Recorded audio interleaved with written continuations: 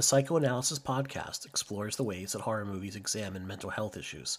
It deals with mature and sometimes disturbing subject matter, and it may not be suitable for all listeners.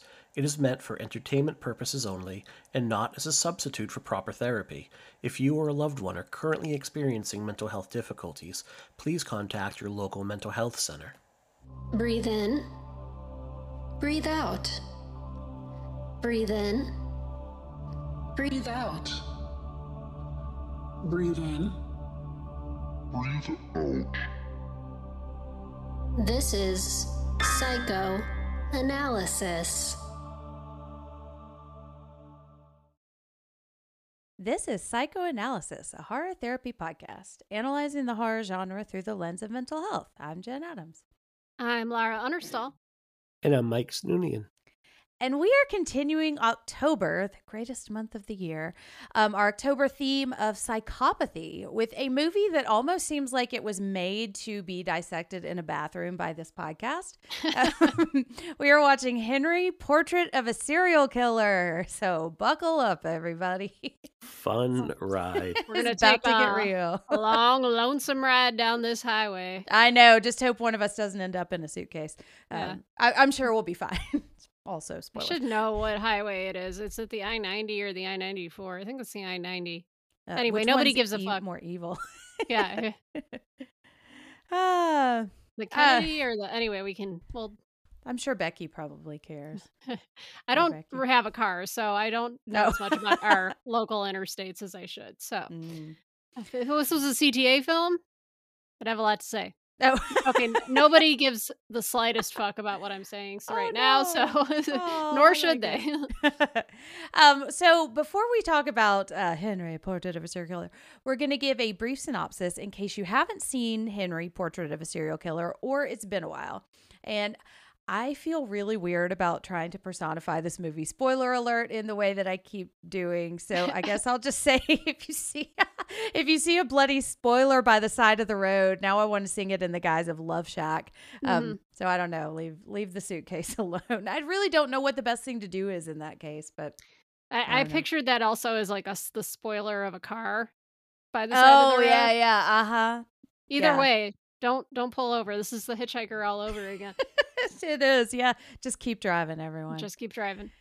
All right. Well, spoiler alert. We're going to spoil the movie. So, yeah. Yep. Here we go. A woman, dead, nude, and bloody, lies in the grass. Henry, a blue-collar guy with no remarkable features, is leaving a diner. He says the waitress has a nice smile. Between that and the shot of the dead woman, red flag. Yikes. Right. Oh. Two people lie dead in a drugstore, blood streaming from bullet wounds.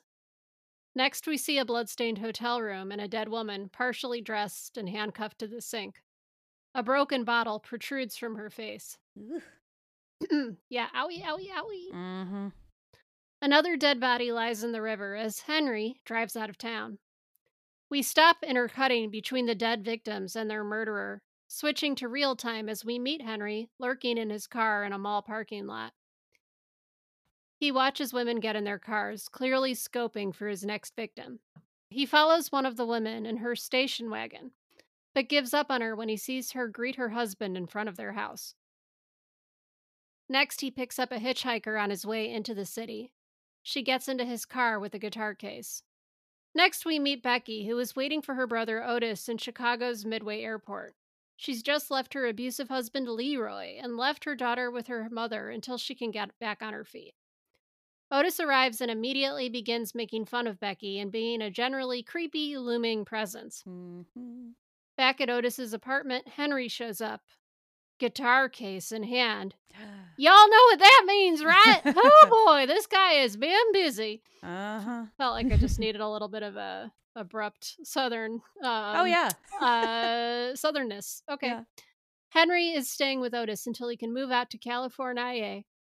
He insists that Becky take the spare room and he sleep on the couch.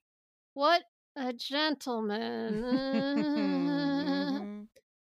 Henry has found some work in pest control, a job that allows him into the homes of strangers. Great. He walks up to station wagon lady's house with his giant canister of bug spray. She lets him in. A moment later, we cut to her dead body with a cord wrapped around her neck and black marks on her face and chest. We hear the sounds of her being choked to death. Otis works at a gas station where he mostly sells drugs to teens. That evening, at home, Otis tells Becky that him and Henry were in the same jail, but they didn't meet there. It was probably from a social networking event after the fact. Mixer. Henry, yeah, it was a post-jail mixer. Yeah. Prison, I guess, Yeah. not jail. Gotta be accurate here. Henry was locked up for killing his mama and one of her boyfriends. He did it with a baseball bat. But don't tell Henry I told you. That's what Otis said, for the record. Later, But while also, playing- you shouldn't tell Henry. You should also not tell Henry. Yeah, don't tell if Henry you see anything. Henry, run. Just get the fuck Right. out. Later, while playing cards, Henry tells Becky his dad used to drive a truck before he got his legs cut off. Also, his brother had a bone disorder and he died. She tells him about her abusive father who hit and molested her. He asks if he really killed his mom, spilling Otis's beans. Why'd you spill your beans? That was a little Lighthouse reference, but if Henry minds, he doesn't let on. It it cracked me up that he said, "Don't tell him," and then immediately, she tells him. Immediately, it's like, Yeah, okay. like the very next scene. Anyways, Yeah, classic brother-sister dynamic with a few exceptions. yes. Okay. Woo. Ah. Instead, he confides that, quote, his mother was a whore. She would beat him and make him watch her with her customers. That's why he had to shoot her. She would also make him wear a dress while he watched. That's why he had to stab her. Wait, was it shoot or stab? Doesn't matter. Becky feels connected to Henry all the same. I am screaming at my television set at this point. Mhm. Becky gets a job as a shampoo girl in a salon in downtown Chicago and comes home with an I Heart Chicago t-shirt. Otis insists that she model it for them. After she puts it on, Otis grabs her and tries to kiss her, but Henry grabs Otis and makes him apologize. All sorts of masculinity flying around in here, and frankly, I hate all of it. Mhm. Otis and Henry go out to get drinks, but pick up some sex workers instead. Henry murders one of them in the back seat, and when the other starts screaming, he murders her as well. They dump the bodies in the alley. Otis is afraid they'll be caught, but Henry reassures him that they won't. Unfortunately, Henry is correct.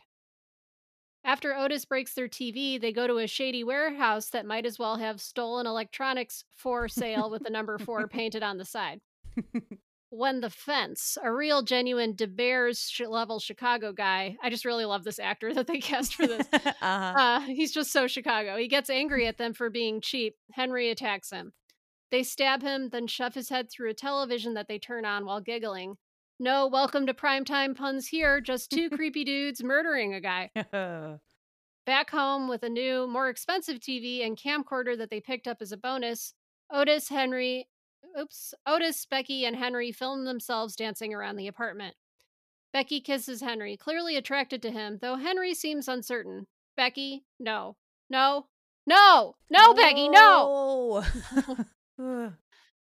I get it. The actor is much more attractive than the real life Henry Lee Lucas. Yes. He's got very strong arms. Just please, no.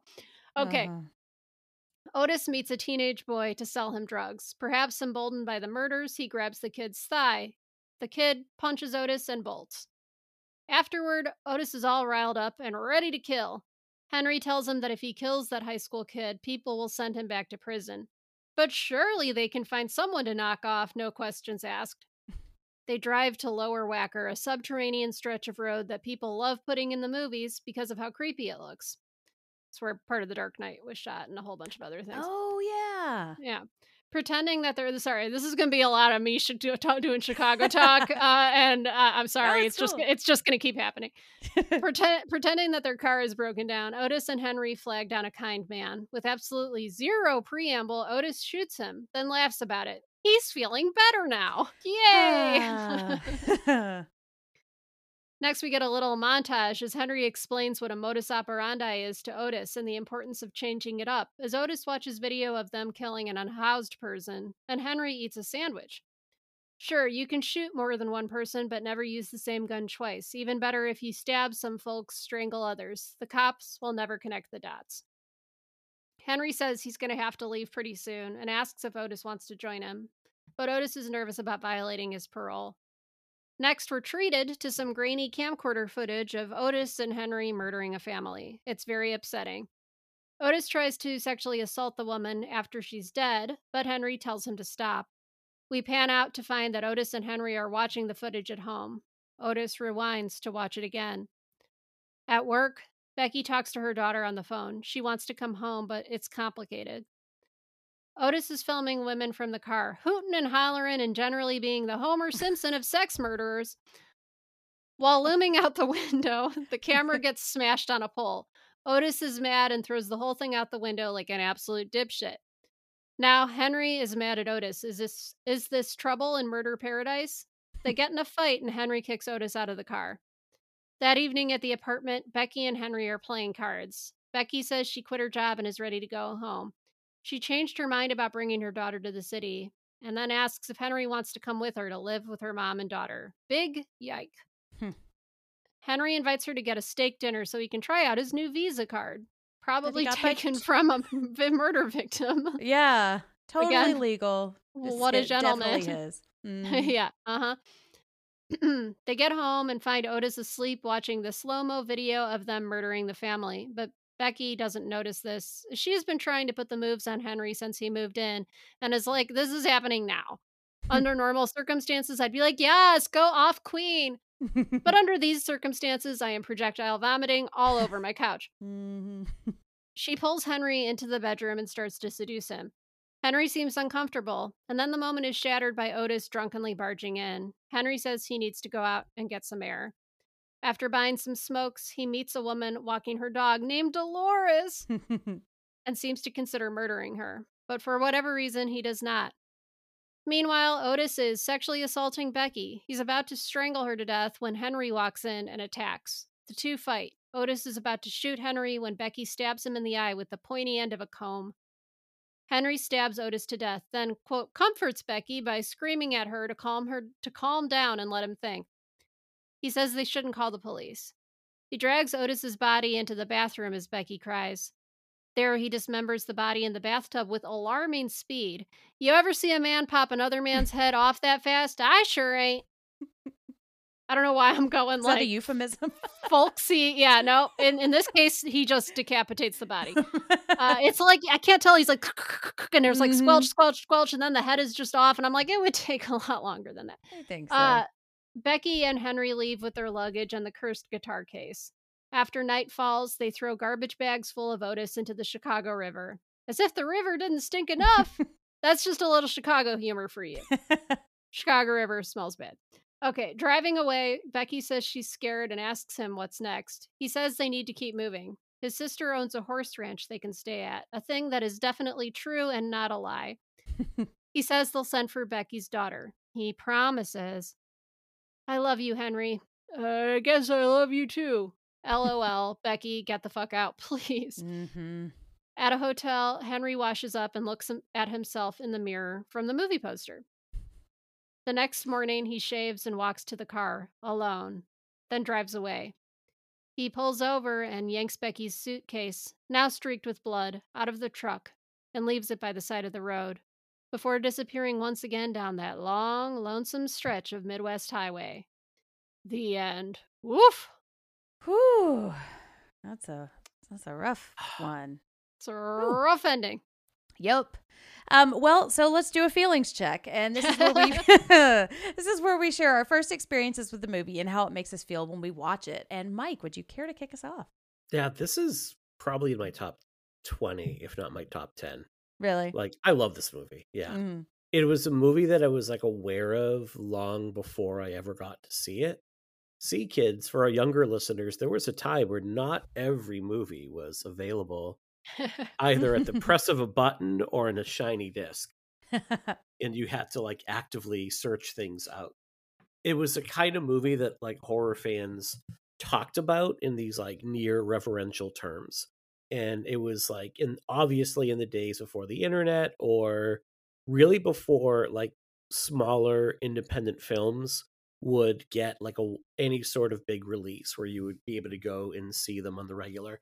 Plus, I was in like 6th grade when this movie came out, just kind of reading Fangoria and hearing about movies like this. So a small kind of indie movie like this, it was not a given that like the local mom and pop video shop would have it on its shelf. All this is to say, like by the time I got to watch it at some point in high school on video cassette with friends, it had built up this kind of like near mythic quality in my brain.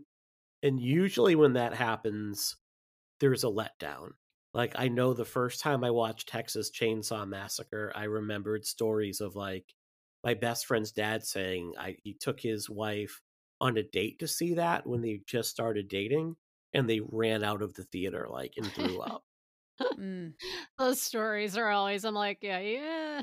And I would, so with Texas Chain, I remember being let down a little bit the first time I saw Texas Chainsaw Massacre, and now it's one of my favorite movies ever. I'm like, wait, this is it? Like, I expected more massacring and more chainsawing. What's up? But Right. this movie, like, it lived up to the hype, and I think in part because it was unlike any other movie I had seen at the time.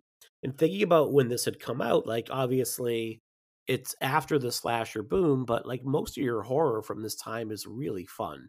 Like you have like Friday the 13th and A Nightmare on Elm Street, where there's a lot of kills and a high body count, but it's like really quick cuts. You don't get like a crazy amount of gore, and they're mostly meant to be fun and campy. You have movies like The Lost Boys, which are again like MTV vampires, like really fun stuff. There is nothing fun about this movie whatsoever. Like there is little and nothing about it. And the way that it's shot, it has the feel of a docudrama. Like when you look at true crime documentaries now, like they owe a lot to John McNaughton and Henry of a Portrait of a Serial Killer for the way they look. There's no distance between the viewer and what's going on the screen. Like you're made to feel very complicit watching this, and in a lot of ways like this feels like a precursor to the kind of horror you get from studios like A24 now that are kind of aiming for something a little bit meatier than just kind of widespread entertainment.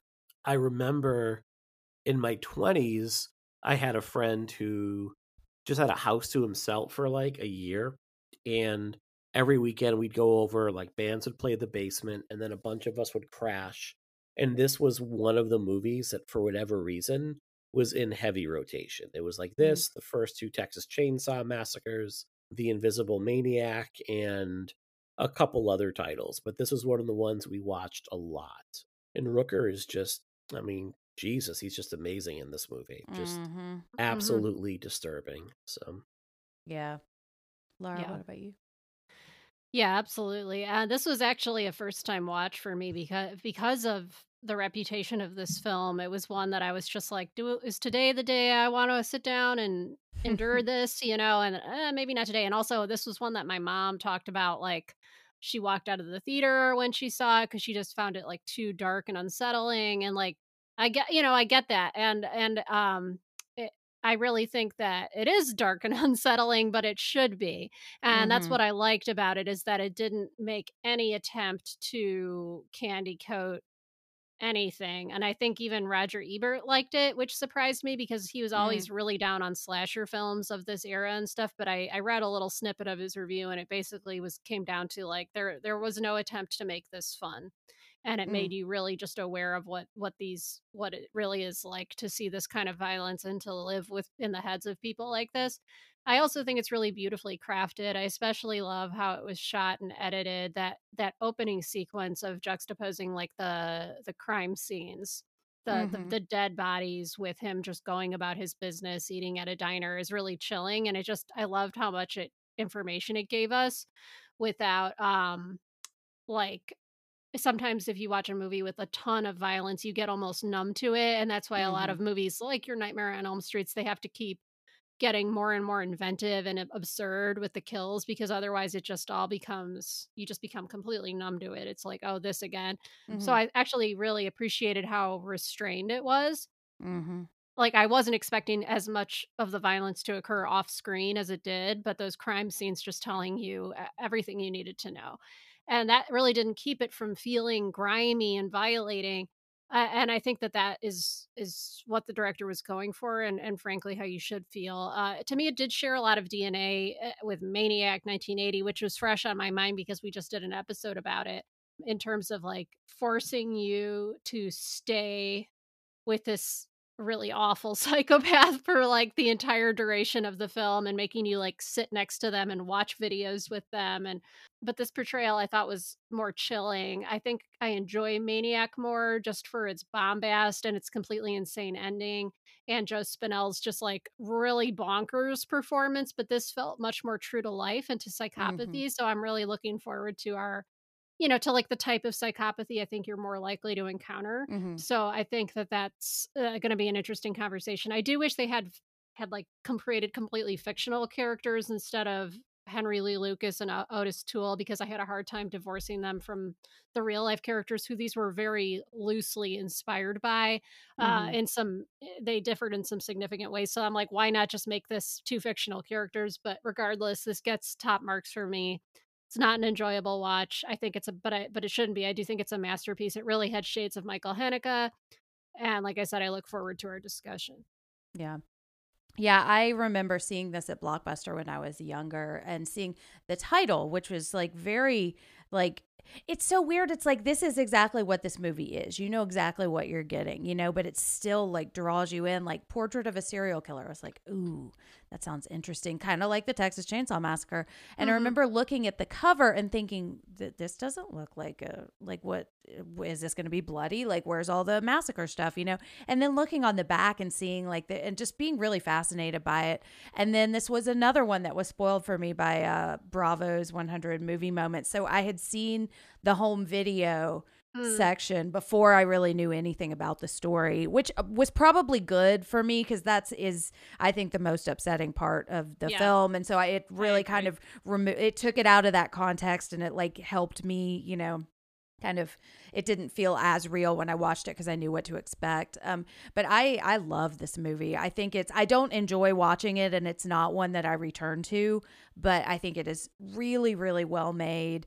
I think it just knows exactly what it's doing. I think it even like the bad acting in some situations I think really fits the story really well. It just feels like it is exactly what it's supposed to be telling the story it's telling. And that story is really upsetting.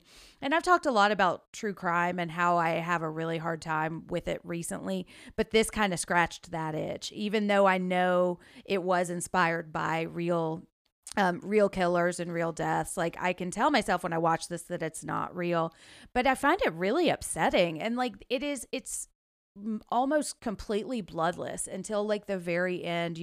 We see blood and we see crime scenes, and I kept thinking, like, is it that we're looking at Henry as a portrait?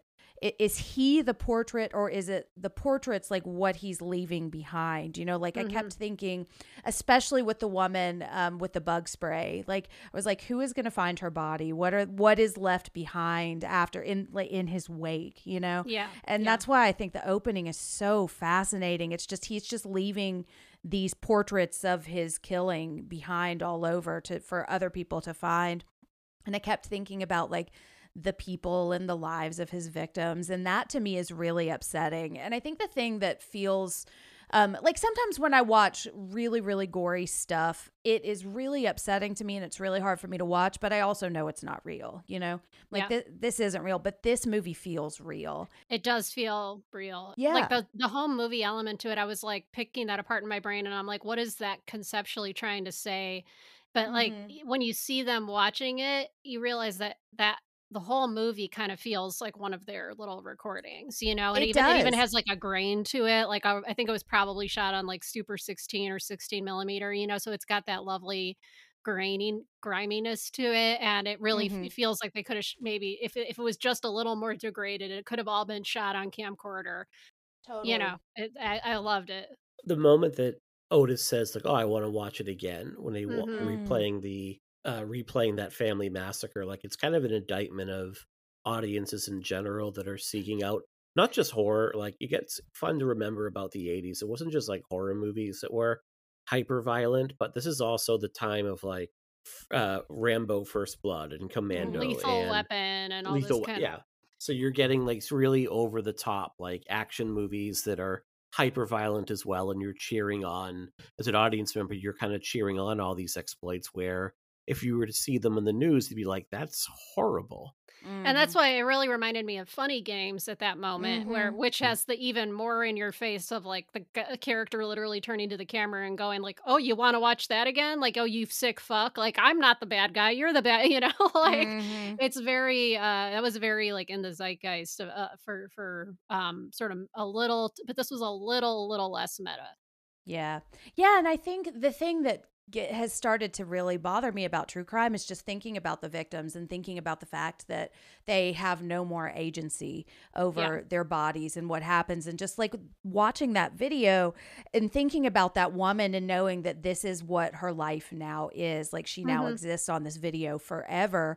And it's so upsetting to me. And in the way that I find the Texas Chainsaw Massacre upsetting, because as gory in quotation marks as that one is, it's also not super gory, and so I find like the implied violence is often more upsetting, and I Totally. love the way this is done because we see the crime scene and then we hear it, and it's just it's so that audio effective. effect of like seeing the dead body and hearing the screaming and the it like I got Yeah. goosebumps just thinking about it. Oh, it's so well done. Well, and normally when I kind of will talk to Corey and I'll give him the rundown of the stuff that I need to watch, I'm like, do you have any interest in this? Do you have any interest in this, to see like if he wants me to save it and watch it with him. And normally he likes horror, but he watches it with me and he won't really watch it on his Right. own. So he's like, yeah, whatever, but this one he was like, no, I watched this with you before, not watching this one again. Yeah, like not So- again, not today. Exactly. Yeah. So that's a little bit of Corey's feelings check. But yeah. Yeah, I am really excited to talk about this one because I feel like this, out of all of the movies that we've watched, this is one that almost feels like the reason I wanted to do a show like this, is to really kind of, it's like here's a platter for you guys to create an episode with. Here you a go. veritable feast. Right. Well, so let's move into our discussion of psychopathy as a diagnosis. And so 2 episodes ago, we talked about psychopathy as we see it in Cape Fear. So make sure to listen to that conversation if you haven't already. We talked a lot about the characteristics of a psychopath and how they fit or don't, spoilers, into the justice system. And so, Mike, what are we talking about today? So yeah, last week we talked about the traits of a psychopath and how it's a personality disorder and not something that's actually in the DSM itself. Mhm. Like it often gets basically used interchangeably with antisocial personality disorder, but it's a bit different in that it's considered a personality disorder and like a cluster of symptoms, things like a lack of empathy, grandiose beliefs about oneself, a propensity to be violent, and a complete and utter disregard for the feelings of others and the way that your actions impact others, for starters. This week, we're going to talk a bit about why it is so difficult to treat this. For starters, if treatment is going to be effective, typically a person needs to come to it wanting to make changes. They'll see their problems that their behaviors cause them, and they want them to stop. So for example, if you're someone that suffers from an anxiety disorder and you see the way that your anxiety impacts your day-to-day life, like you may seek treatment in the form of counseling or medication or the combination of the two, because you want to have like live a different life at that point. You want to make some changes. The psychopath doesn't see an issue with their behavior, and therefore they don't really have any impetus to make any changes. So when we talk about maladaptive behaviors in psychopaths, we're talking about maladaptive behaviors as society defines them and not the way the psychopathic individual would define them. To them, like their behaviors suit their worldview well, and there's no motivation to make any sort of change. So they don't see any problems with what they're doing at all. Can I ask a question about that? Because I'm Sure. curious, as like, so say a person with an anxiety disorder, you would say they would describe something they're doing as a maladaptive behavior. Yeah, I Like, mean that's a general term we use, yeah. yeah, So like, like if it is causing you to if it's causing you problem in your relationships or your work environment, if there's behaviors like try to think of the best way to put this with the cycle of anxiety. Essentially what mhm, will happen is like a thought will pop into your head. That thought will then trigger a feeling and that feeling will then trigger some sort of behavior. And it can mhm, be something like really small. It can be something like, hey, I texted Jen earlier today about what time we're recording and she never got back to me. The maladaptive, but thought would be, oh, Jen hates me and doesn't want me on the show anymore. I would And never then think anything like Yeah, that. I don't That's know what right, you're not talking that's not my about. right. current state of And then, the behavior would be, well, I'm just gonna like phone it in this week, or I'm just gonna like not talk to them, or Mm, just get in your own head, like, what did I just or I'm just gonna like worry about it, like, what did I do? What did I do? Like that sort of mm, thing. Just a quick example for me was I used to be so claustrophobic and anxious about being in enclosed spaces that when I had to ride the train at rush hour to go to and from work, I would sit there for like an hour and mm, wait for like multiple trains to go by until one that was less packed came so I could get on. And I would sit there on the platform going like, God fucking damn it. Like like I can't like I see all these other people dealing with it just Hmm. fine. For fuck's mhm. sake, like maybe I need to be medicated because this is like delaying Right. my return home by hours, So, Yeah. yeah. Okay, so you're saying you are identifying it as a maladaptive Yes. behavior. Yeah, you realize Okay. something is negatively impacting Something's your not life. You're right. like, this fucking sucks. Like, Okay. versus a psychopath being like, this fucking rules. I can do Yeah. whatever Right. I This fucking works want. for Like, me. yeah. So for me, it would have been like irritability with others that I was close to. Like Mm, a simple, innocuous statement would be made, and I would get really irritated by it, and then kind of like verbally lash out, and then realize like, this is going to cost me a lot of positive relationships if this keeps up. And it mhm, was like took a long time to identify, like, well, before I do that, what are the negative thoughts that are popping into my head? Like, what is causing this sort of reaction? So when we're talking about the maladaptive behaviors of a psychopath, we're kind of talking about them as the way that like our culture or our society would describe them. So like we take it as a given that like bilking people out of their life savings is a bad thing. mhm, That's something we shouldn't be doing. But the psychopath sees it as like, hey, this is a really good thing for me. So why wouldn't I do that? mm. Okay. So, in preparation for this episode, I read Dr. Robert D. Hare's book, Without Conscience: The Disturbing World of the Psychopaths Among Us. Ooh. So, Dr. Hare, we talked a little bit about him in the previous episode. His research has led to the psychopathy checklist, which is a diagnostic tool that is used as a way to diagnose persons whether or not they have psychopathy. And Mm, one of the things he talked about is one thing psychopaths will often do is they'll actually say they've done their victims a favor. One of the examples in the book, he talks about a person he was interviewing that said, hey, this person that I murdered, like they actually learned a pretty valuable lesson about how life can be really hard sometimes and you shouldn't trust everybody. That mhm, was like, from one of the interviews. Like that is the kind of depths that they can go into in order to kind of justify their behaviors. Hmm. ugh. It would be kind of hilarious if it wasn't really chilling. Yeah. Yeah. Um, Like they learned a real lesson now that they're dead. Yeah. Yeah. Yep. Don't pull over to help anybody yeah. Hmm. ever. So that's the first thing is like they just don't really want to be treated to begin with. Straightforward therapy can do a lot more harm than good. For starters, like the psychopath will kind of see themselves on the same level as a therapist and they'll seek out ways to manipulate them or best them at every single turn.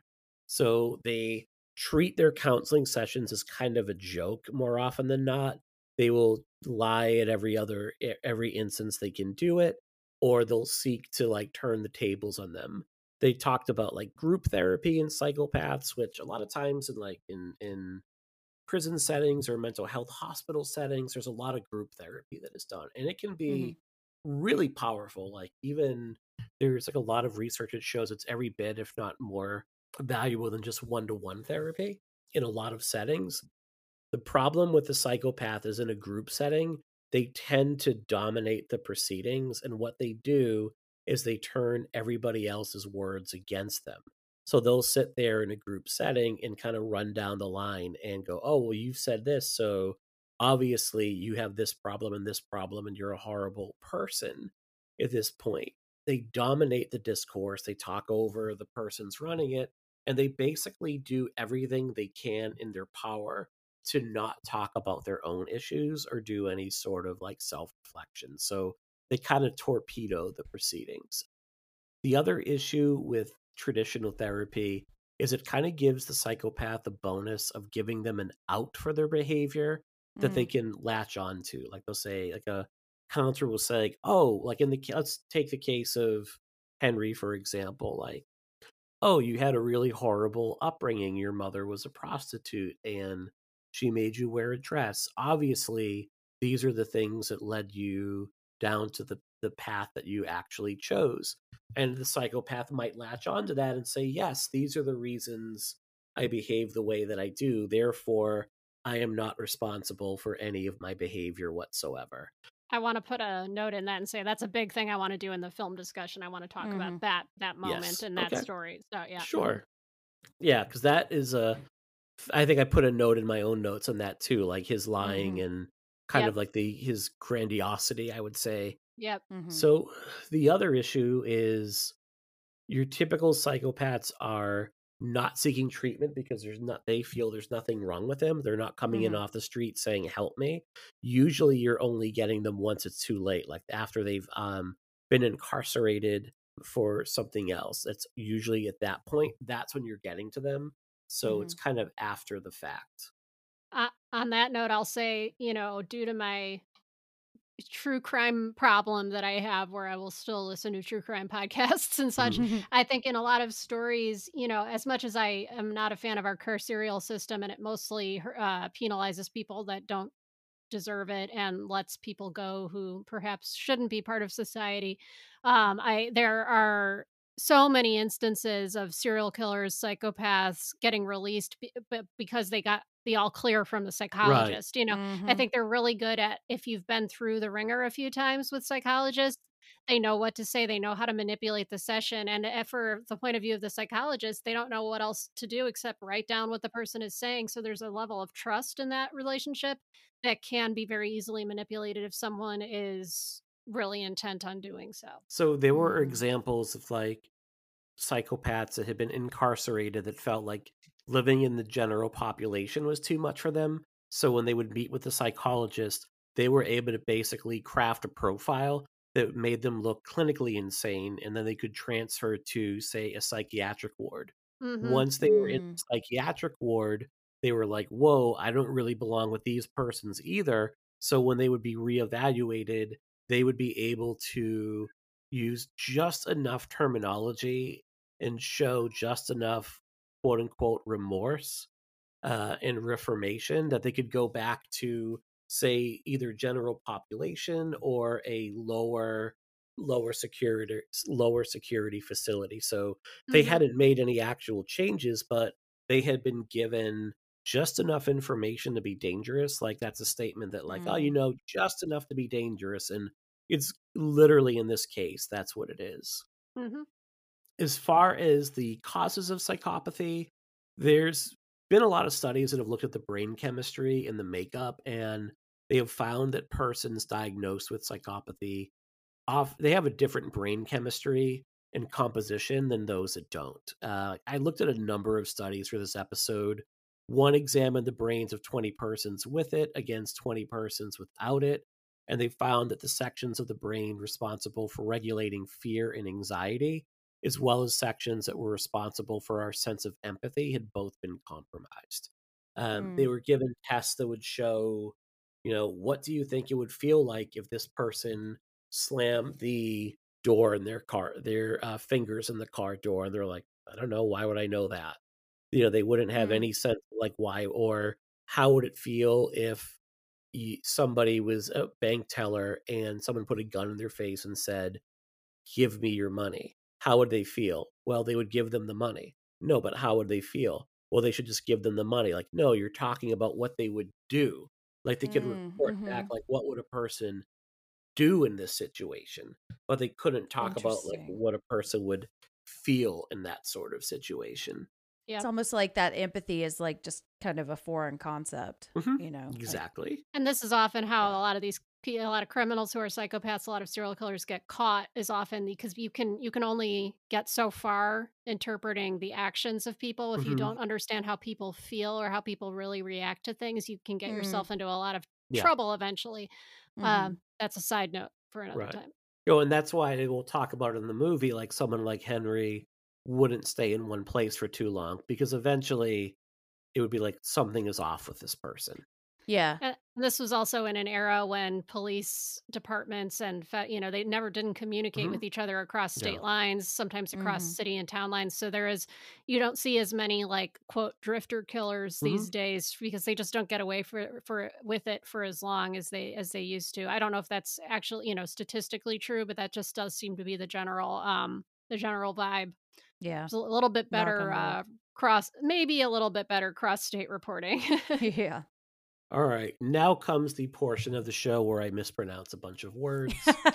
So, I mean, I probably won't know if it's uh, right or wrong, so so And I can some try to res- help out where I yeah, can, even though I don't really know what they mean. I do know how to yeah. say yeah. them. So, Some research has indicated psychopaths may have impaired mirror neuron systems, meaning they have difficulties with the neurons in the brain that a typically healthy brain will activate our sense of empathy when we perceive a person, doing a specific action.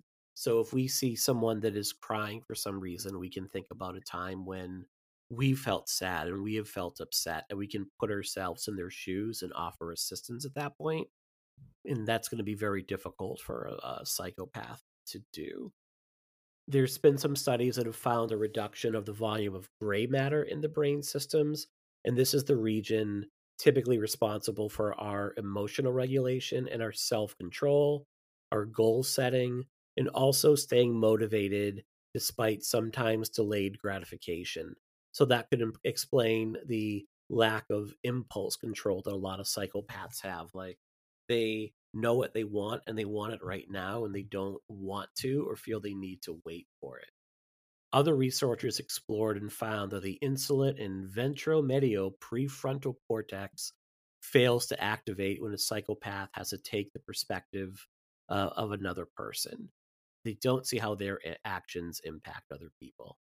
I had a psychologist friend who always referred to the prefrontal cortex as the seat of social inhibition, Yeah. and it's such a only marginally understood area of neuroscience, but I think the classic example they'll give in psych classes or neuroscience classes is hmm Phineas Gage, the guy who was like a Mm, railroad worker who got the mhm.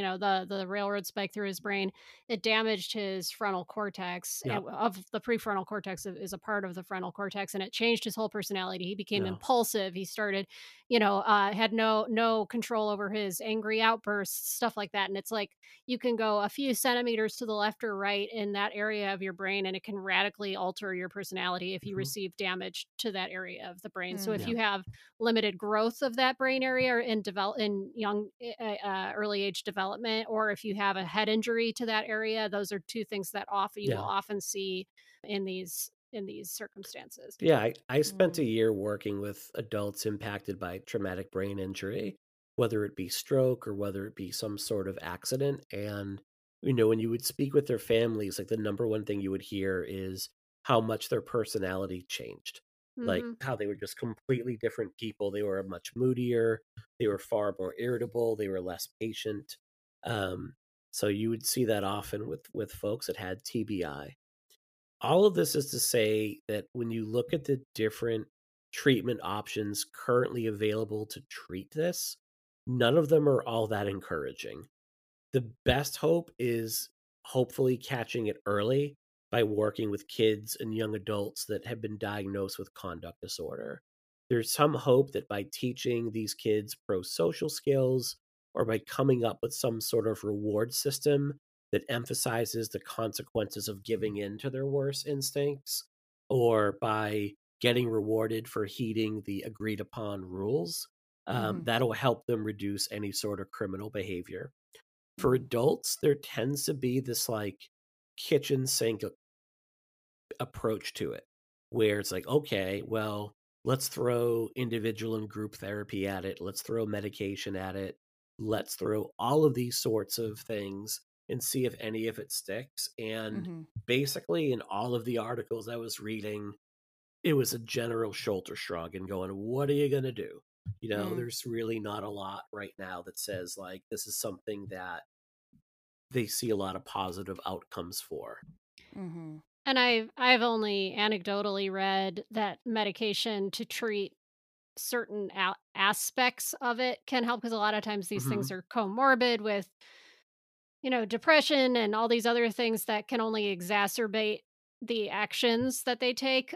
So sometimes just getting their mood Mhm. stable in a lot of Mm-hmm. cases, and also this is such a it can be a diagnosis that either is accompanied by or encompasses actual affective disorders on top of Mhm. it being a personality Yeah, disorder. And I would say personality disorders on the whole are always harder to treat because it's right. like stuff that's ingrained at the Yeah, personality level versus yeah, just being like, I am depressed and this Mm-hmm. antidepressant will help.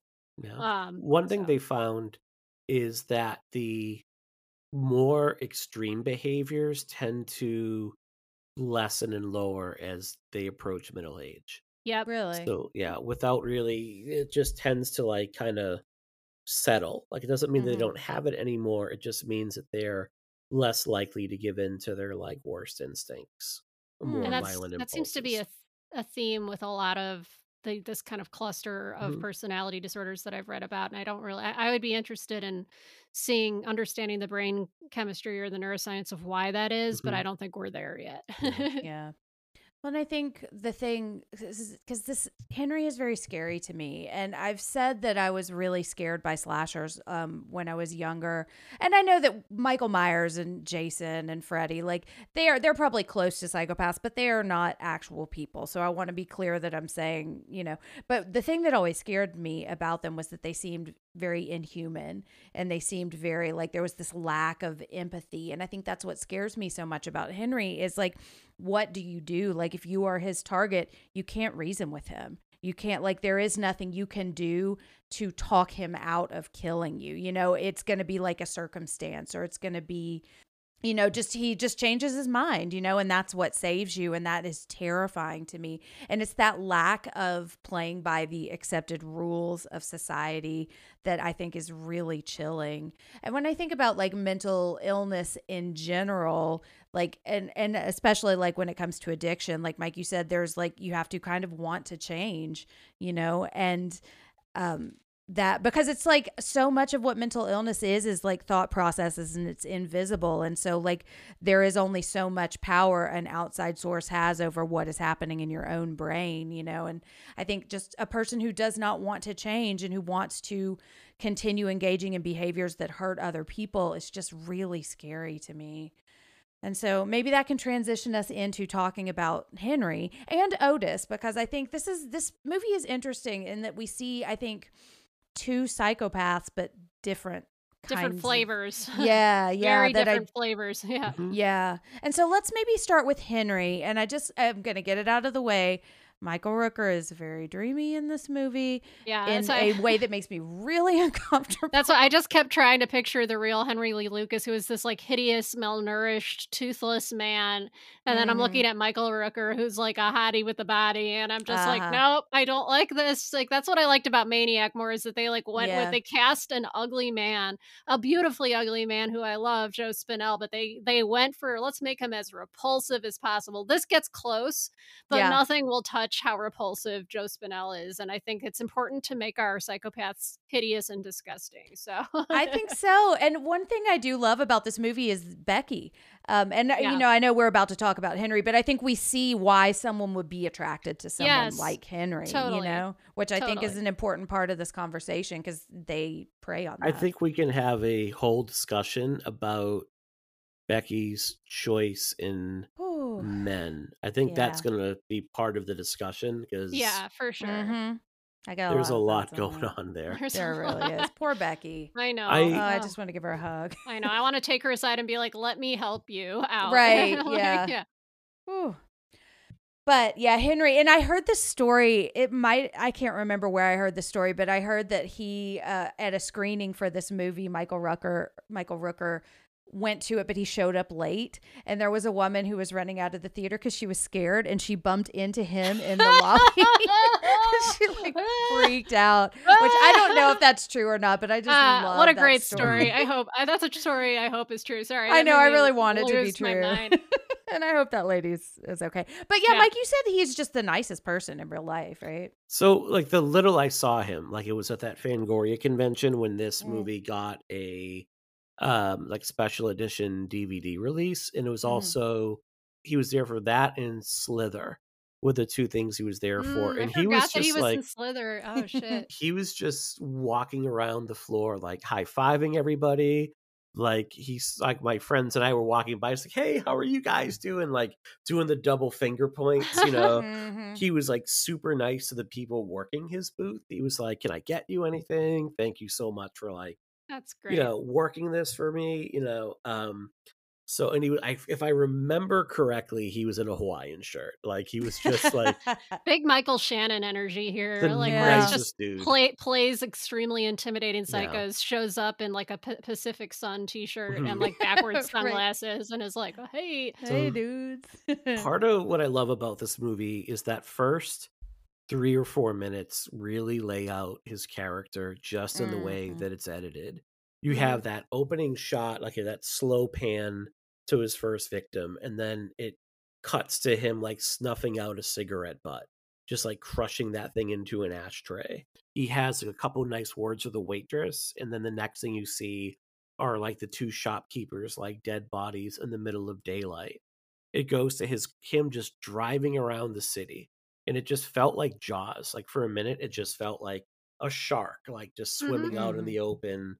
And then finally, like when he pitches that cigarette butt out the window, like his trash, it immediately cut to the garbage floating downstream. And the next thing you see is that dead body, like face down. So just see how he views women in particular as garbage, just to be like disposed of. It just lays it out without him saying a word, like no voiceover, no dramatic narration, no, you don't see him stalk his victims at all. You just see the aftermath of everything, but you know, like, this is not a person that you're going to trifle with. Yeah, and what I think is, I mean, what's interesting about him in relation to the conversation we just had about the nature of psychopathy and some of the traits associated with it, his choice of victim is very different than what we typically see portrayed as a serial killer who's like, I'm gonna find somebody that looks like mommy, or his MO seems so I'm trying to find indifferent is the word, I guess. Yeah. It's like he's just like, any hole is a goal. Like, I'll take anyone, I'll kill Yeah. anyone, and I'll just callously change my MO because he's figured out the system and what will help people how people get caught. Yeah.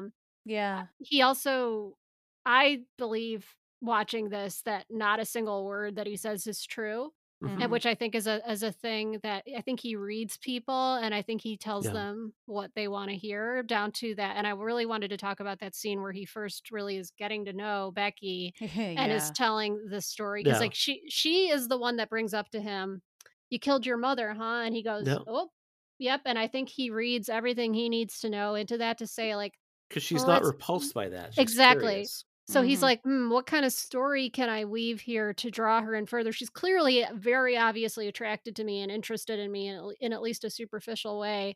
How can I draw her in more?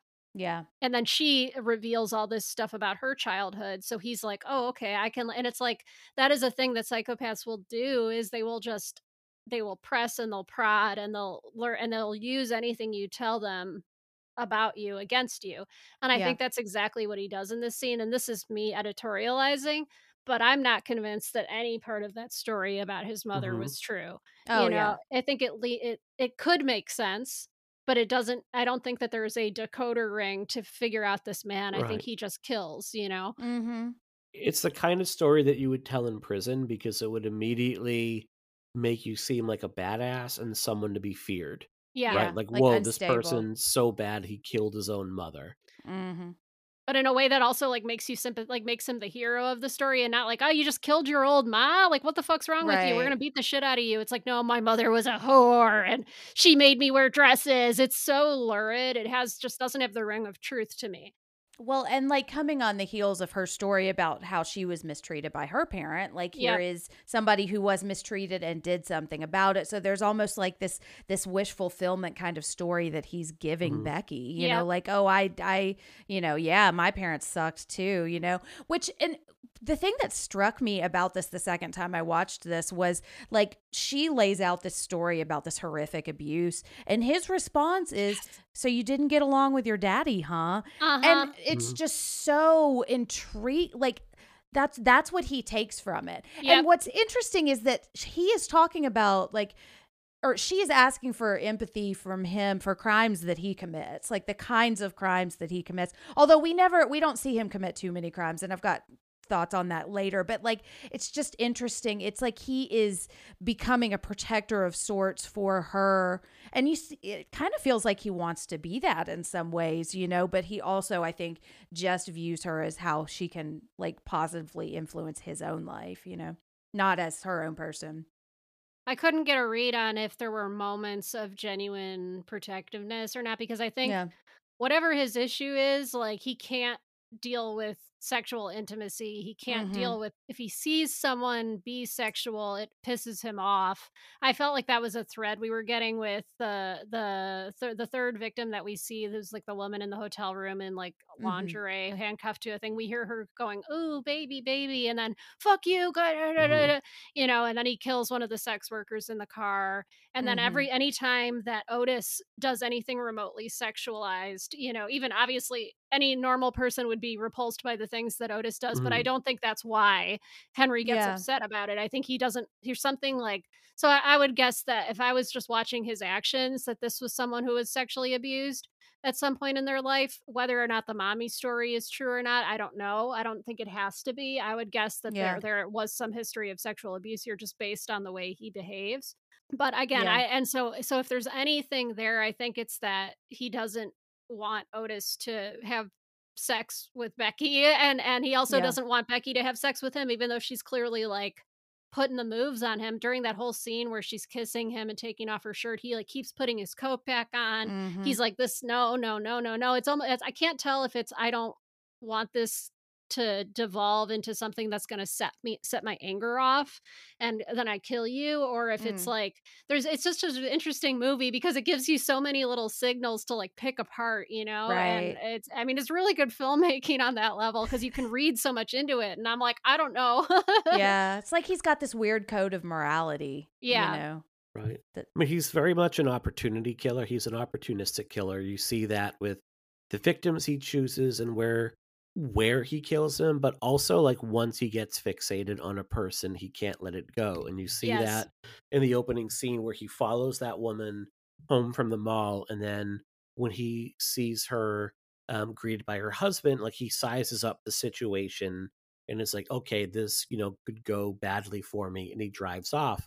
And you would think that, okay, this person will be safe at this point, like it's Mhm. the one that got away, and Hmm. she'll never know how close that she came to being killed.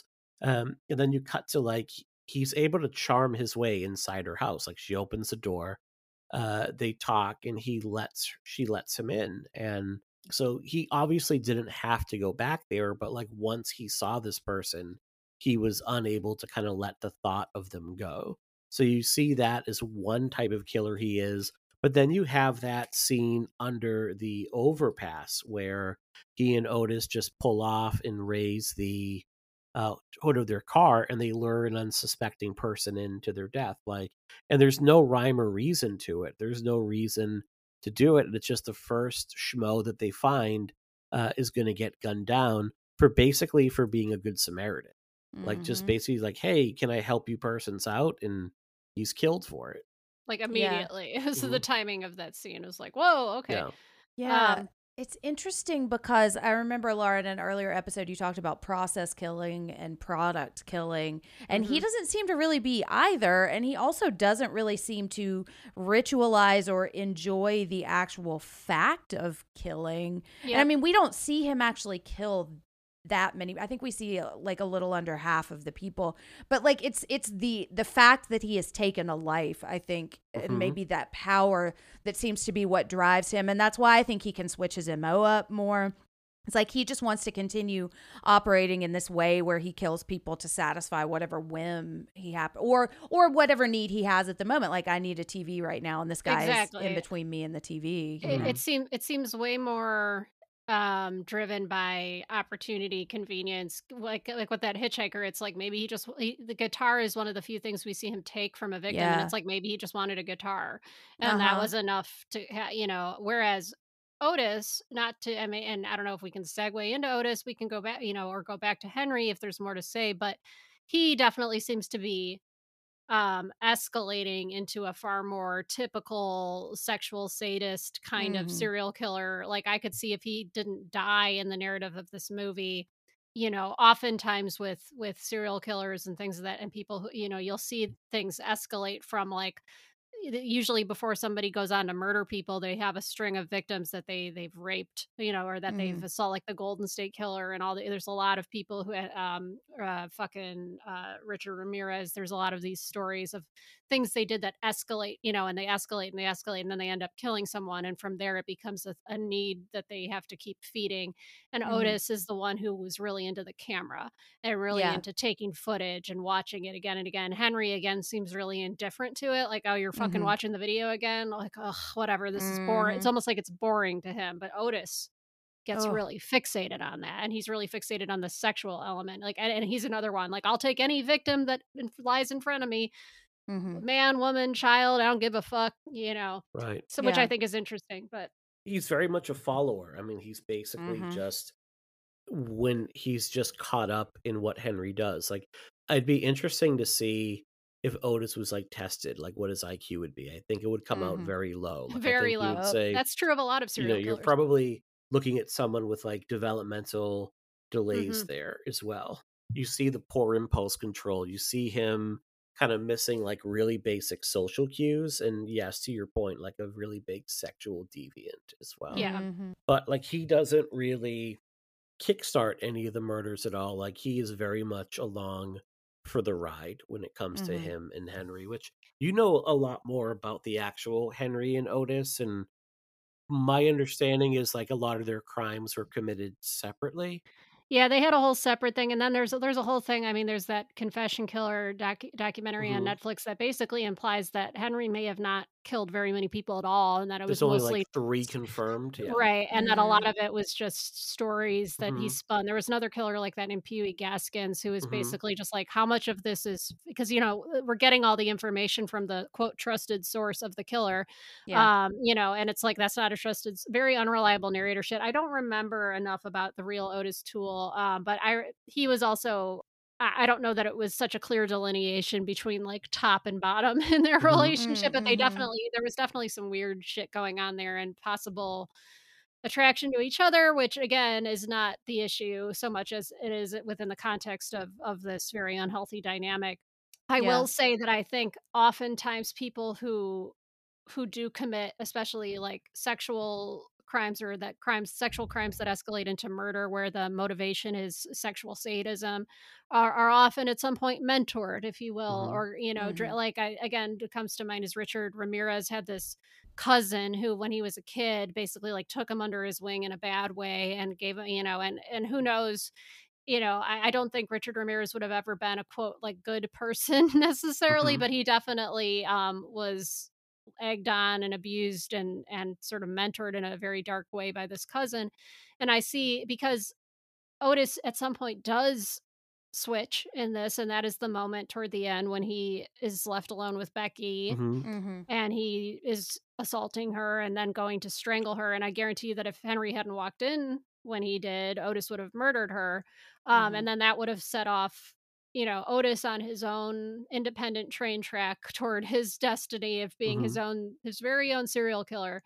And, it's almost like Henry needed to control him on some level. And it's like Henry, I don't know if Henry was like getting off on having this dumbass that he lugged around who did whatever he wanted. I don't really know what that was about, but I do think that Otis was well on his way to becoming a full-fledged psycho killer. Oh, you could totally call this Otis Birth of a Serial Killer, Yes, and yes. it'd be the same movie, you know? Yeah, totally. Well, the interesting thing about that scene is it includes the section with like Henry running up, meeting up with a woman with her dog Dolores. Mhm. And there's really no need for that moment. Like he's already left the apartment and you could just use that as the impetus. And what struck me on this rewatch was the way that like Henry kind of stalks her when she's walking down that alley and you can see him doing the calculation in his head like, do I have enough time to kill her and not be heard Mhm. and get away? And you kind of like see in his body language how tense he gets, and then he storms off and doesn't. And what struck me on this rewatch was if he had killed this woman or if he hadn't run into her, like his murderous impulses are already up. If Hmm. he had walked in on Otis doing that to Becky, would he have attacked him at that point, or would he have just kind of like backed out and been like, "Oh, this is between them"? Mhm. Yeah, was it just another opportunity to It kill was, that he yeah, was already had boiling in his blood? Yeah. right, because he was already at an elevated state because he wasn't able to kind of gratify that need when it arose. Hmm. So he, Yeah. at that point, I think, attacks Otis with a lot more ferocity than he may have otherwise. Hmm. Well, and I also think like the way I kind of read that is this has happened when has just had a fight with Otis, Hmm. like that was their last interaction. And the way I kind of read it is I don't know if there's some kind of pragmatic part of him that's like, hey, this could help me out having somebody else with me, maybe we could team up a little bit. And then Otis kind of outlives his usefulness. Yeah. And here is an opportunity to kill Otis. And, Hmm. Becky, like, she cooks him dinner and she seems like she'll do anything he wants at this point. Hmm. So it could be like that is the pragmatic, like, better bet for her because you could also read it if he and Otis were getting along at that point that he would have joined in and killed Becky Hmm. or, yeah, like you said, Hmm. just ignored it. But I think the way I see the difference between Otis and Henry, the main difference is like just that impulse control because they both like have like he makes the decision, no, I can't actually kill this person in this amount of time. And Otis does not. Otis doesn't think, oh, Henry's coming back any moment. He just, Hmm. I mean, I think it's implied that he's drunk, but he kills Becky and he tries to kill her and he's assaulting her. And like there's no thought process of him like, I don't think I can get away with this at this point. And I could see him if he were standing in the alley with Dorothy killing her and not like looking behind and seeing if anybody was there and just going for it. And this is going to be me once again flinging around criminal profiling terms that I don't have any right to fling around. But there is the idea of like more organized versus more disorganized Uh-huh. killers. I would say Henry is far more on the organized end of the spectrum and doing that calculus and calculating what's going to work and what doesn't. Whereas Otis, it was truly just like, I'll do Hmm. whatever, whenever. Mm-hmm. I hope that sound registered well on Oh my yeah. mic. Who the hell knows? Well, Yeah. and it also is, there's likely, hey, maybe I can set this guy up for these crimes, maybe, Yes. they'll I they'll don't. I think they don't think. caught him. Yeah. I don't think that if things had played out differently, Henry and it wouldn't. At the flip of a dime, Yeah. put Otis in the blame path. That was a It is very so bizarre sentence. it's so interesting and maybe this can transition us into talking about Becky, but it Hmm. is really interesting how he knows how to work her, and he seems like there's a part of me that wants them to work it out, even knowing how horrendous he is and the fact that that's never going to be a healthy relationship.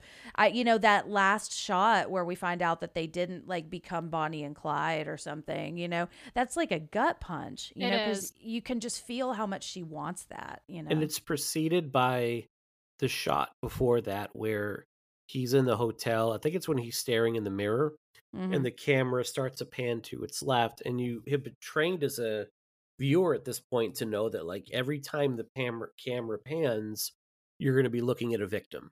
Like you've Mm-hmm. seen that happen 5 or 6 times already. So you're preparing to see Becky's dead body.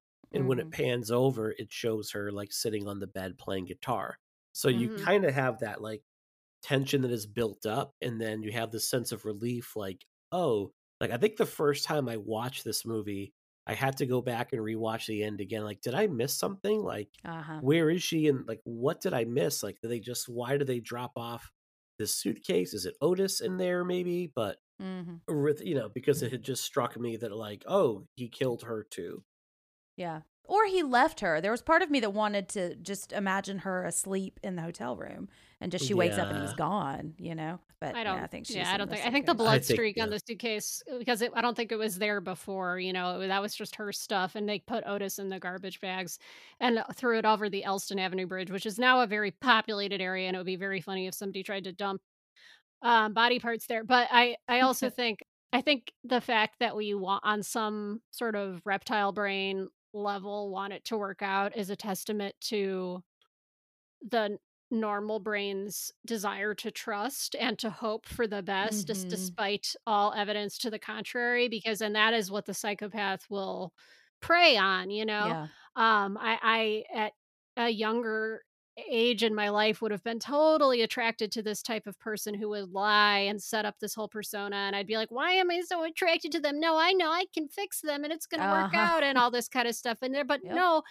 they may be mean to other people, but they're not mean to me because I'm special, and like that kind of, and you see that so much in Becky because she's been abused and because she, and he has her number from the moment he meets her, and everything he says to her is a little calculation to potentially get her to trust him. Again, I sense some Mhm. internal conflict.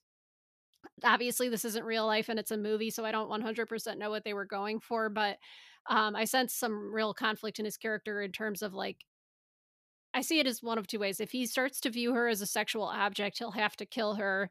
And Yeah. that's under the narrative that maybe the thing about his mom was true on some level, or that he was sexually abused when he was younger, and that sexuality to him equals I gotta fucking kill this person. Mhm. Or there's some other thing that we can't possibly know. But either way, he there like there's really no hope for her in this dynamic. But I think it's just a testament to who we are as people with empathy, that we want it to work out. Somehow it's Mhm. fucked up, but it just is what it is. Yeah. Yeah, I Also, the mean, actors have chemistry, so it's hard, they and do, but they're it's both attractive, so you're like, oh, Yeah. yeah, I think about this person's trajectory and like, Mhm. she never had a chance. I mean, if this is her support network, hmm like she had a father that raped her, she had a brother that was a was Otis deviant, Toole. you know, Yeah. Yeah. who would like mock her for, her job as a dancer, like really like overtly sexualized her throughout the movie. Yep. Yeah. Well, and when she says she doesn't want to talk about Leroy at like one of their first scenes, he keeps poking, Yep. Right. He won't let it go. Her husband Leroy is in jail for murder. Yeah. In a lot of ways, like her daughter Lorraine, who we never meet, kind of Lurleen. Lurleen. Lurleen It's Lumpkins. that name. Hey, if your name is Lurleen, it is a gorgeous name, but that name just I always cracks me up. I always think of Lurleen Lumpkins from The Simpsons. Yeah, Yeah. it is what it Sorry. is. Carry on. Her daughter like dodges a bullet Yes. with Becky absolutely. being killed. Because like with Becky, and I hate to say that, but I know. Yeah, it's terrible. but with But Becky's choice in men was so horrific that like Lurleen would have been the next person in this cycle of abuse. Like there's no Mhm. way that Becky would have been able to protect her daughter, given like her relationship choices. Man being in prison for murder, and Mhm. then the next person she's interested in is Henry. Henry Lee Lucas. yeah. Yeah, not exactly batting 1,000 there. No, yeah, I do Yeah. think if like in some alternative narrative where Becky would have been able to get support and psychological help, that cycle could have been broken. I think that Mhm. would have been the preferable road to her being murdered and the daughter left with grandma, because who the fuck Yeah. knows what grandma's like either. Grandma Right. raised Becky and grandma raised fucking ostensibly Otis, so Mhm. that doesn't also bode well for the child, but maybe she's too old at this point to be as Mhm. abusive. She also, Yeah. I got the sense that it was more like daddy was abusive and mom looked the other way, or just was kept in the dark about it. But there's some real bad family dynamics there, to say the Yeah. least. It's something that I've seen happen a lot in like my own practice. That like a person who's been abused by one parent, the other parent knows but doesn't say anything because Yep. they're afraid if they say anything that they're going to get harmed, or Yep. they Yeah. can't believe that their partner would do that. So yeah, it's awful. Like it's just terrible. Mhm. Yeah, well, and I mean, there are a lot of reasons that somebody might not believe their child, none of them good. Like, there's also the blaming the daughter. And I want to be clear, too, we are not blaming Becky for the men that she chooses, No. because I think you said it, Mike. Like, She doesn't have a lot of options in front of her. Right. Exactly. Like, I remember there's a show where she was like, you didn't make good choices, you had good choices, you know? And I feel like it's, you know, coming from a lot, like, I've grown up around a lot of really bad men, and it's just, it's hard to see outside of that, and it's hard to, like, make good choices or to see yourself as worth being with Right. somebody who doesn't treat you like shit, because that's just what you see as normal. Like, she also watched her mom look the other way. So that's what she thinks being a wife is, you know? And so it's just, I don't know. It's just, it makes me so sad for her. And I agree. Same. I think about like the last conversation that her daughter has with her, and just like glad that it's a happy one, but also that, yeah, she did dodge a bullet by having to have any contact with Henry, you know? Because there's Right. another version of this movie where he goes back to his the mom's house and kills them all, you Right. know? We know that he doesn't have any compunction about killing children, like, really quick before we Mhm. move on. Like, that scene that we see play out on the video recorder. Ooh. And again, Mhm. watching it framed, like, you see it the way that is framed. It's not just that it's played back on video, but you see like the casing of the little TV around it. I think you see like Mhm. the shelving and the beer cans. Like, you're meant to And that like you're just wallpaper. watching it. Yeah.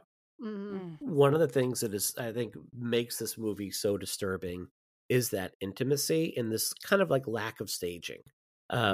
Like, here you just have this like 13-year-old kid like walk in to this, like, no idea what's going on. Like, it's a kind of a huge shock when he just opens a door and he walks in on his dad hogtied and his mom being like molested and obviously under a lot of duress. And then what plays out is like a pretty extended fight for his life. And like the camera doesn't move. It's just stays on them.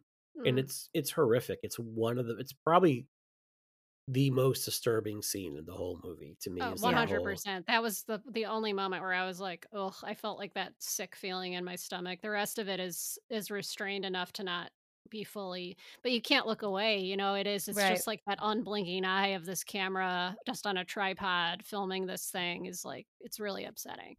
Well, and it's like you have been imagining all of these crime scenes throughout the movie. And like we see that him kill the two sex workers, but like you imagine how horrific this is, and then you see it. And the thing I think is so genius about this movie is like the just seeing him walk in with a guitar case implies this horrific thing. And there's part of you that thinks, okay, well, I'm not going to have to actually watch this. I'm just going to be able to understand it. And then there it is, it's in your face. And the fact that he wants to watch it on slow-mo, I think, Ugh. is almost more disturbing to me. And when he walks in and he's just asleep with it on in slow-mo, it's like, oh, it's That's just his so comfort horror. upsetting. Yeah. Exactly. Oh, Ugh. it's It's disgusting. It's it is. yeah, But it it's really effective, and it needs to be. Like, I feel like that's He's- what it makes the point, you know? And I love that as a filmmaking choice to be like, no, we're not going to show any extended violent scenes. Everything's going to be either really quick or suggested, but then leading up to this Uh-huh. home video version, thing. It's the most pitch perfect way to like shove it down your throat. And again, speaking to the conceptual gesture of shaming the audience a little bit, it's like, it's just perfectly crafted. Because another filmmaker would do something like that with all of the crime scenes, you Yep, know? And exactly. It would we become only like need one here. Sinister or something, which I love, but is a totally different type of movie where it's like, hoo, Right. let's see what the next creepy video is. Exactly. Yeah. This is just like brutal, brutal, brutal. Mhm. Yeah. Yeah, it's like the less is more thing. Mhm. Okay. The only other thing I really want to mention is one of the other things that terrifies me is that there is no law enforcement in this movie at all. There is his parole guy who's just like, okay, we'll see if we can help you out. Which, I mean, there's nothing wrong with that. He is assuming the best intentions of Yeah. Otis, but it's so chilling how they are able to operate with not a whole lot of thought into covering everything up and just completely getting away with everything. Well, It's just really it's thrilling. Chicago in the 80s, much like Chicago now, the cops were too busy like beating the shit or harassing the homeless people on Lower Wacker that that were just a few around the bend from where that guy was getting shot, or just like harassing black kids for selling weed. I can tell you this as someone that grew up in Chicago. So that, and you know what? Very little has changed. So It just the way they're able to operate in plain sight and just keep on swimming like those sharks, Yep. Yeah, well, is there anything else we want to talk about before we move on? I don't think so. I feel like we got, and the only thing here is just again, just to note and hammer home the psychopathic traits that Henry exhibits. I think you noted them all here, Mike, as lying, superficial charm, grandiose sense of importance and intelligence. I think there's so many examples of that. Like it really is the most picture perfect depiction of just the glib shell of humanity that is psychopathy in essence. I think it's just such a wonderful writing meets a wonderful performance meets really subtle, smart directorial choices. Yeah, Makes for a perfect depiction of psychopathy. totally. Yeah, very uncomfortable to watch, but just really, really well done. Well, all right. So let's, as we're kind of winding down, let's briefly mention any other mental health topics we see in this movie. We're not going to dive into them, but we just like to mention things when we see them. And I would say maybe codependency. There's some elements there with Becky, and sexual assault or sexual trauma, childhood trauma. Is there anything else we want to mention? Those are the big ones. Yeah. I mean, they're, there's a lot, and they're all really interconnected also in this. Yeah. And I like kind of looking at psychopathy. I feel like I have more of an understanding of it's not necessarily one thing. It's kind of a behavioral pattern, So now let's briefly mention any other movies we see this type of psychopathy in. We're not going to dive into them, but in case you want more of this, so I said Maniac, which we have talked extensively about. So check out that episode. And I also said the Poughkeepsie tapes. And the thing that especially made me think about that is just the way the killer in that movie manipulates law enforcement by like changing his MO and like dropping body parts across state lines. And I'll say like that is a very upsetting movie. It's probably more upsetting than Henry Portrait of a Serial Killer. So just know that going in, but I enjoy it. I don't know if enjoy is the right word. Yeah, but appreciate. Yeah. I appreciate it. Yes, there you go. And the other two are that I wanted to mention, or I already referenced Funny Games, but there's another Michael Haneke movie named Benny's Video that's all about a young budding killer who likes to videotape his crimes and is obsessed with videotaping things. So that's just another very on the nose. I feel like this has a lot of DNA in common with Michael Haneke movies. Yeah. Yeah. I look at like movies like there was I want to say it was Bereavement, which was the follow-up to Malevolent, which was like a movie about a budding serial killer. Like a boy gets kidnapped by a serial killer, and it's pretty intense. And then there's one called The Boy, not the one that is With the about doll? the creepy puppet. No, Okay. it was part of a planned trilogy that was going to follow like the evolution of a serial killer as like a young boy, and then until like young adulthood, and then actual adulthood. And I don't think the other two parts ever came to be, but like the first part of it with the kid, I think Rainn Wilson is part of it. He kind of mentors the kid. Like that's another one I would take a look at as well. And I want to shout out, we've had Dax Bobbin and Mary Beth McAndrews on this podcast, but they have another podcast called Watched Once, Never Again that has episodes on some of these more extreme horror movies, specifically Funny Games and Benny's Video. And Poughkeepsie tapes actually. So if you are curious about these, but you don't want to actually watch them, check that out. Which I love that often find podcast myself. for that reason, because there's a lot of movies where I'm like, not today, but I Yep. want to know everything. Yeah. Well, and speaking of, I just watched Eden Lake because they did an episode on it, and whoo! I've heard that's another one that's on my list of, I don't know about that one. I have Yeah. never seen it for that reason. You got to be so- ready for it. I mean, I Yeah. thought it was good and well done, but yeah, I the only thing I knew about it was that they had an episode on it. It's like, well, All right. And speaking of all of this down lifting, down stomping, and now it's time Down pushing. right, yeah. Now it's time for an uplifting moment.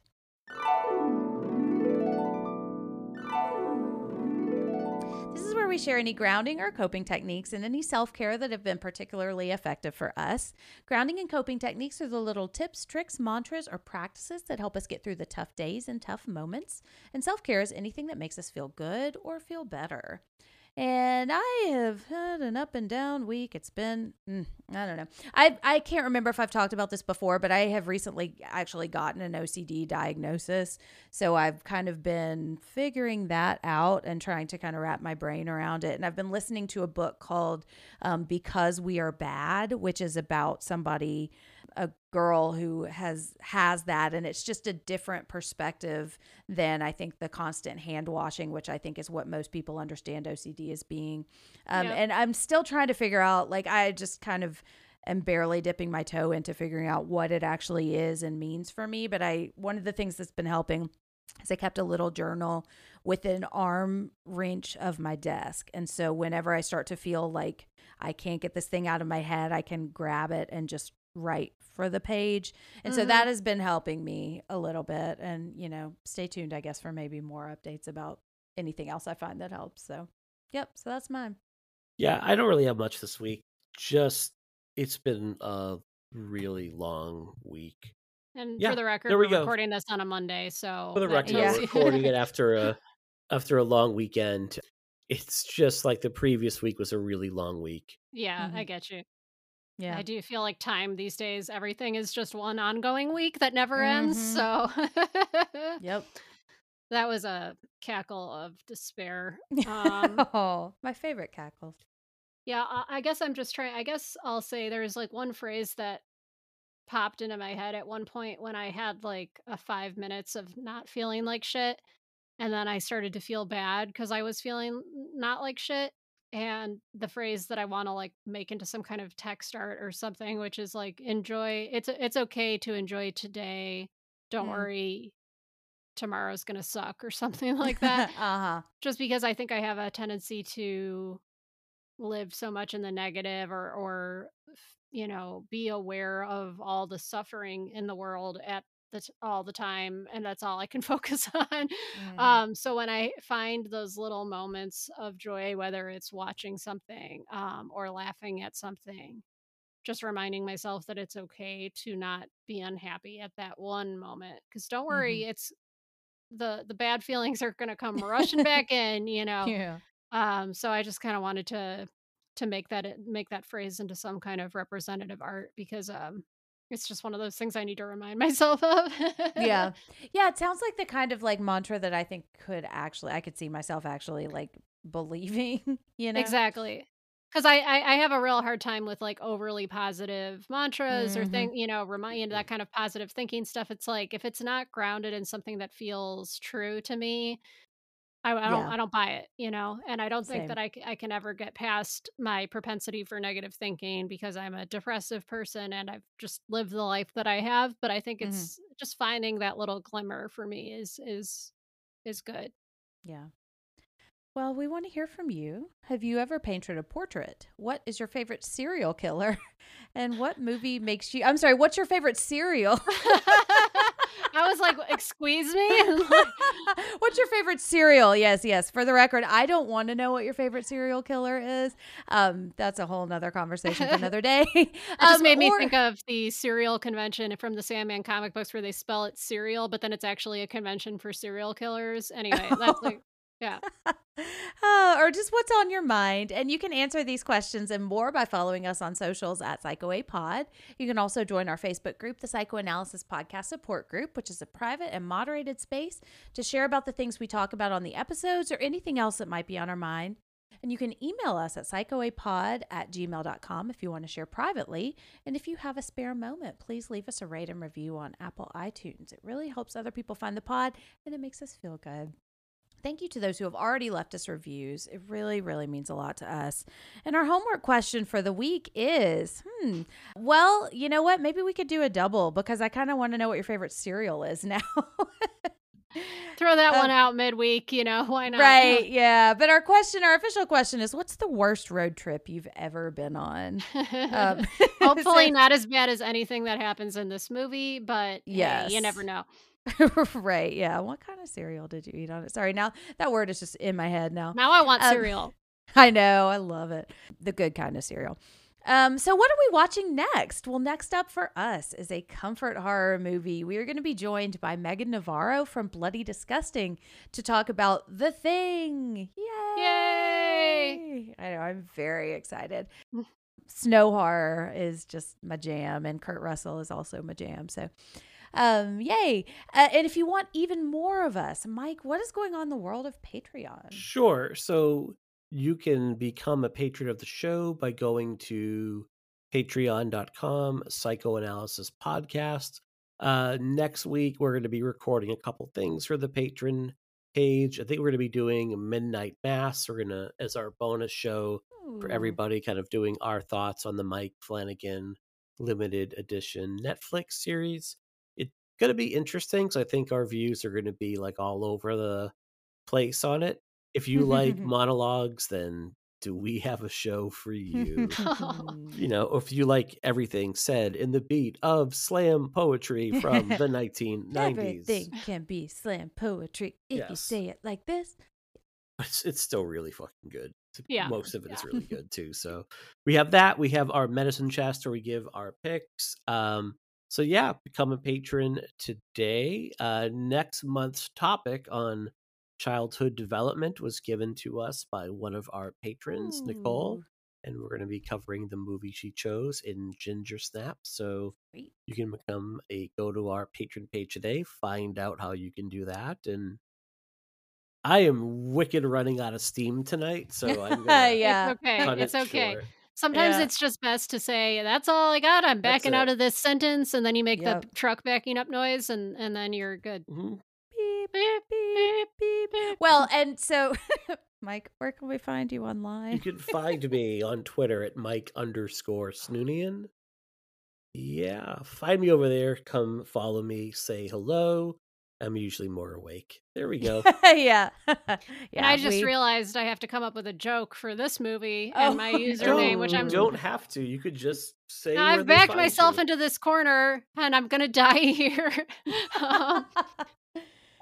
You can find me on Twitter at Underalls, UNDERALLS, much like whatever form of underwear was popular in the mid-1980s, which is when this movie takes place. Definitely not going to make a joke about any of the underwear seen in the film because it's all bad. Yep. That's at Underalls, UNDERALLS on Twitter. That's where you can find me, and occasionally on the Losers Club and Halloweenies podcasts as well, usually on the Patreon for Losers Club. So if you want more of me, you got to pay for it over there. I'm sorry. Yeah, baby. Did I just make it really weird? Why not? I made it weird also. So together it cancels each other out. That's true, yes. And you can find me at Jen Ferratu on all of the socials. And you can also find me hosting the Losers Club podcast, continuing the archival series. And this month we are doing one of the original short stories that inspired The Crate in Creepshow. So I'm super excited about that. And then Laura and I are going to be on a commentary together. Together. So excited about that. You can also find me. I just did a guest episode of the Certified Forgotten podcast with Matt and Matt, who have both done previous episodes. And the movie I talked about was Eat Me, which if you like heavy movies like Henry Portrait of a Serial Killer, check out Eat Me because it's a lot. Boy. Excellent. So yeah, that's where you can find me. And you can find me on the White Ladies in Crisis podcast, where we just dropped our episode on the babysitter seduction. And so yeah, that's me and just writing and being around and being weird. And that's our episode on Henry Portrait of a Serial Killer. Thank you so much for joining us for this heavy episode, but I think I really enjoyed this conversation and tackling this one. Please make sure to take care of yourself and take care of each other. And with that, let's sign off. We came here to chew bubblegum and take care of ourselves. And we're all out of bubblegum.